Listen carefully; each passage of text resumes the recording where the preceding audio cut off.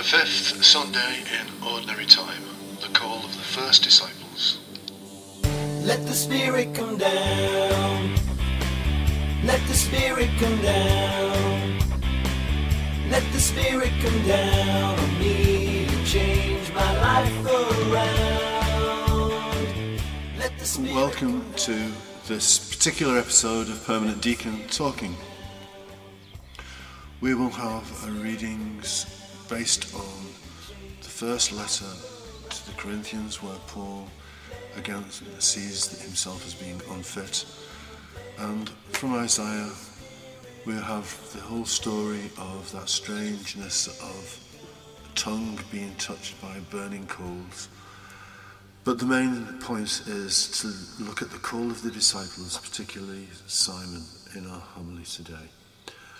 The music is Together on the Road with Mike Anderson, and our reading for the prayer comes very specially from Richard Rowe.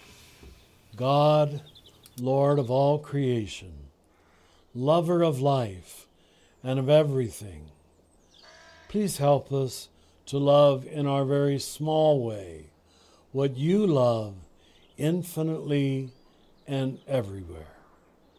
We thank you that we can offer just this one prayer, and that will be more than enough.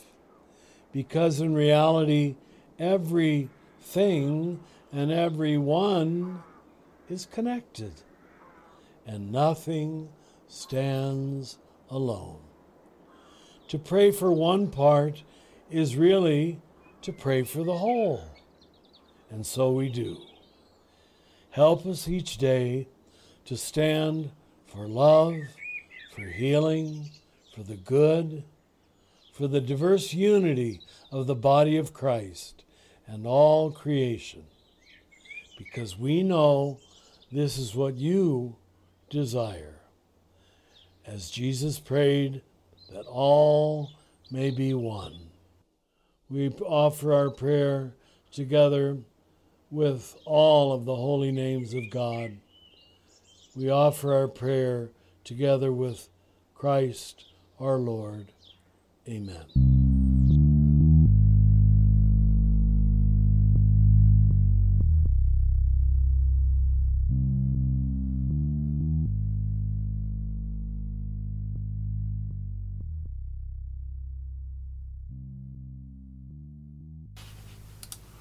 There must have been a thriving fishing industry on the shores of Lake Gennesaret. The partnership of Andrew, Peter, James and John had been successful enough to buy 2 large fishing vessels and employ a number of men to help them. The work was hard and involved night shifts to have a catch ready for the early morning market. Fish was a staple diet and preferred fresh, with no ice or fridges. To demand for fresh every day would be high. And on this particular morning, the fishing partners had caught nothing. I wonder how they felt. Perhaps Peter in particular was very tired and beat and afraid of what his failure might mean. Perhaps the best thing to do was to clean up the nets and listen to the new teacher called Jesus. The account of the first apostles being called to discipleship is a kind of retelling of Mark's account, with some of the elements found in John's Gospel. The similarities include Jesus encountering these men at their workplace with an invitation to join him, with a play on words aimed in particular to Simon Bar-Jonah, a big, physically strong fisherman and probably the leader. I think his group of 6 had been together a while and may have had more time to talk together and make up their minds about Jesus than the story suggests. The spontaneous fishy talk is more likely a sign from Luke of what they were agreeing to be involved in. The new vocation intended for Peter, Andrew, James and John was known by Luke, who had seen their involvement in helping Jesus in a stand against the misuse of power and privilege rife in Judea. These hard-working men were not just being asked to give up their property and trade, but also to join Jesus on a dangerous path, which would see them rejected by their own people and opposed by the Romans. This fear of rejection can be a great barrier for modern-day discipleship. But Luke makes a wonderful point about anyone who feels unworthy to walk with Jesus. Jesus says, "Do not be afraid," and asks his disciples to take a risk and trust him. Perhaps the most comforting part of this story, says Marielle Free, a Benedictine sister, is that Christ doesn't give these soon-to-be apostles a glorious makeover before they agree to work with him. This may come later on the road, but at the start he takes them as they are. Simon, Andrew, James and John left their fathers Jonah and Zebedee with their boats and nets on the beach and began their journey in many ways unqualified for the job Jesus gave them. Dom Henry Wansborough, OSB, says that a special feature in Luke is Peter's cry that he is an unworthy sinner. This idea of owning up to missing the mark and living in pain is something Luke points out a lot. For example, think of Zacchaeus the tax collector and the woman who wept at the feet of Jesus. They all felt the pain of rejection and maybe bitterness. Unfortunately, we ourselves, by unthoughtful actions or quick words, can play a part in this rejection felt by some today. The misuse of power and privilege in the church can also make many Christians feel unworthy in their struggles with life issues. I wonder if at times the greatest need in our world is for telling of a loving presence of a merciful God. Richard Rohr says that in the past it was even seen to be right to infer that these people should be told to keep away from the church. The paradox is, would Jesus be told to keep away if he wanted to associate with rowdy, homeless fishermen, tax collectors and prostitutes and bring them to Mass? Try to visualise Simon Peter clinging to the knees of Jesus, not wanting to be parted from him, but at the same time recognising his unworthiness. When someone is feeling low and outcast, Luke is superb in showing how Jesus always clings on. In the second reading, Paul tells us this is what we know as grace. He also feels unfit to be an apostle because he persecuted the early Christians, yet, by God's grace, I am what I am. The saddest thing for the church or for any Christian to do when someone is in need of a compassionate ear and longing for understanding is to offer an earthly purgatory instead, or send them away to heal themselves. Luke's great gospel and call to discipleship is good news for anyone who has been treated like this. They can feel honoured at being in the company of Zacchaeus, the scorned woman who had a bad name in town, and the self-conscious fisherman who hangs on to the knees of Jesus on the shores of Lake Gennesaret. The call to holiness is a call to be a follower of Jesus and to be who we are. Pope Francis says there's always a choice when called. But the example of Simon and the others is to accept the merciful love of Jesus and to come out of themselves, to be filled with the Holy Spirit and to work to bring the warm glow of happiness to strangers and neighbours alike with those small seeds of reconciliation and peace.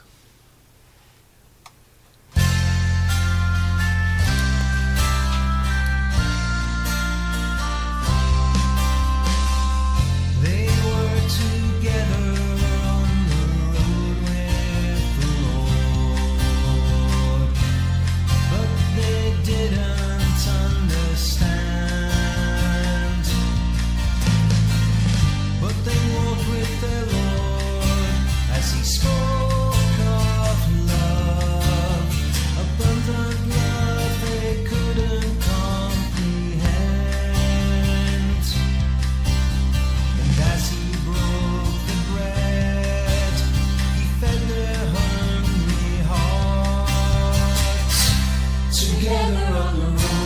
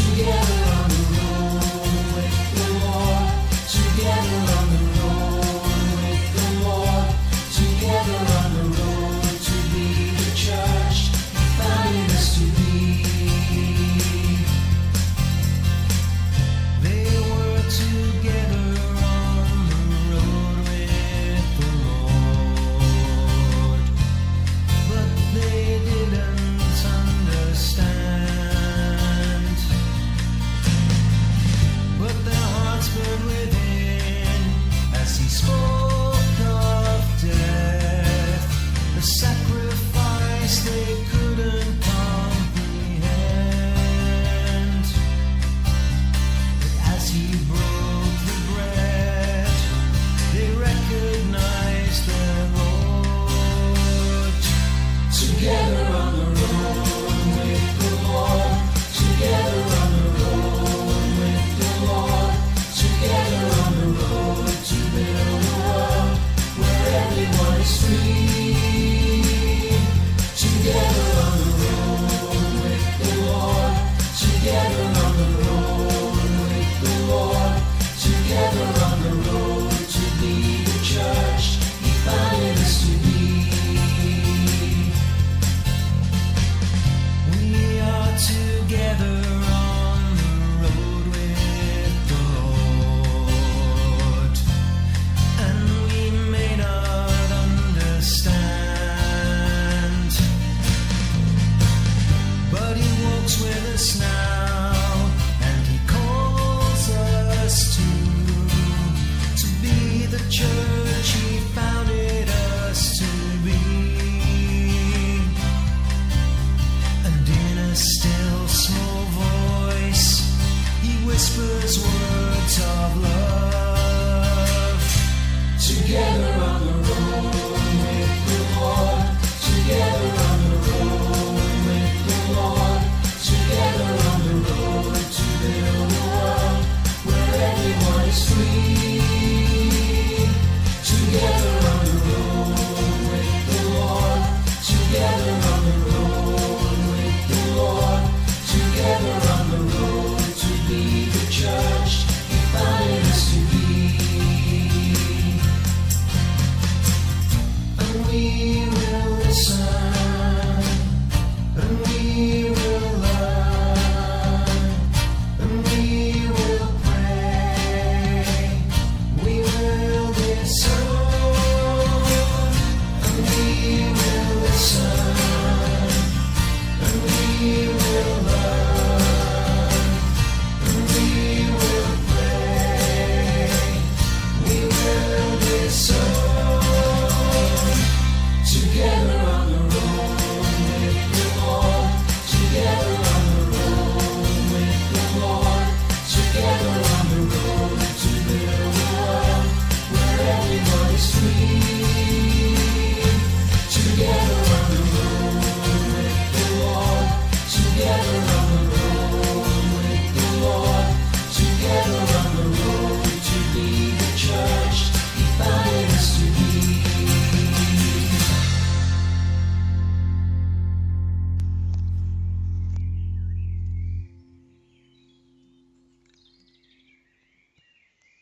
For a few minutes now, let's practice our centering plura. In the silence, keep your mind focused on one phrase. Be with me, Holy Spirit. Maharanatha. If any other thoughts enter in, don't be annoyed. Just leave them alone and return to your phrase. This is your invitation to God's will and permission for the Holy Spirit to be close to you today. There is a 2-minute interval with bells to mark the beginning and end. You can pause the podcast if you want to extend this for more time.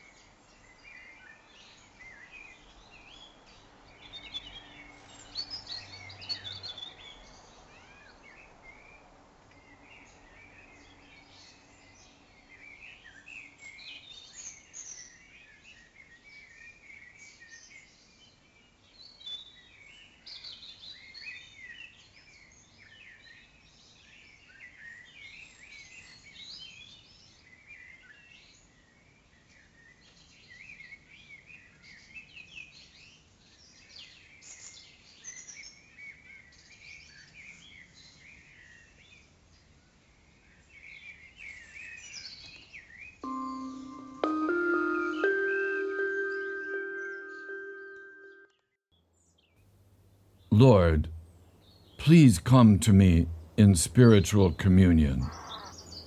Send your body and blood gushing through my veins. Send your love into my heart, my soul, my mind. Lift me up to your bosom and infuse me with your divine love. Amen.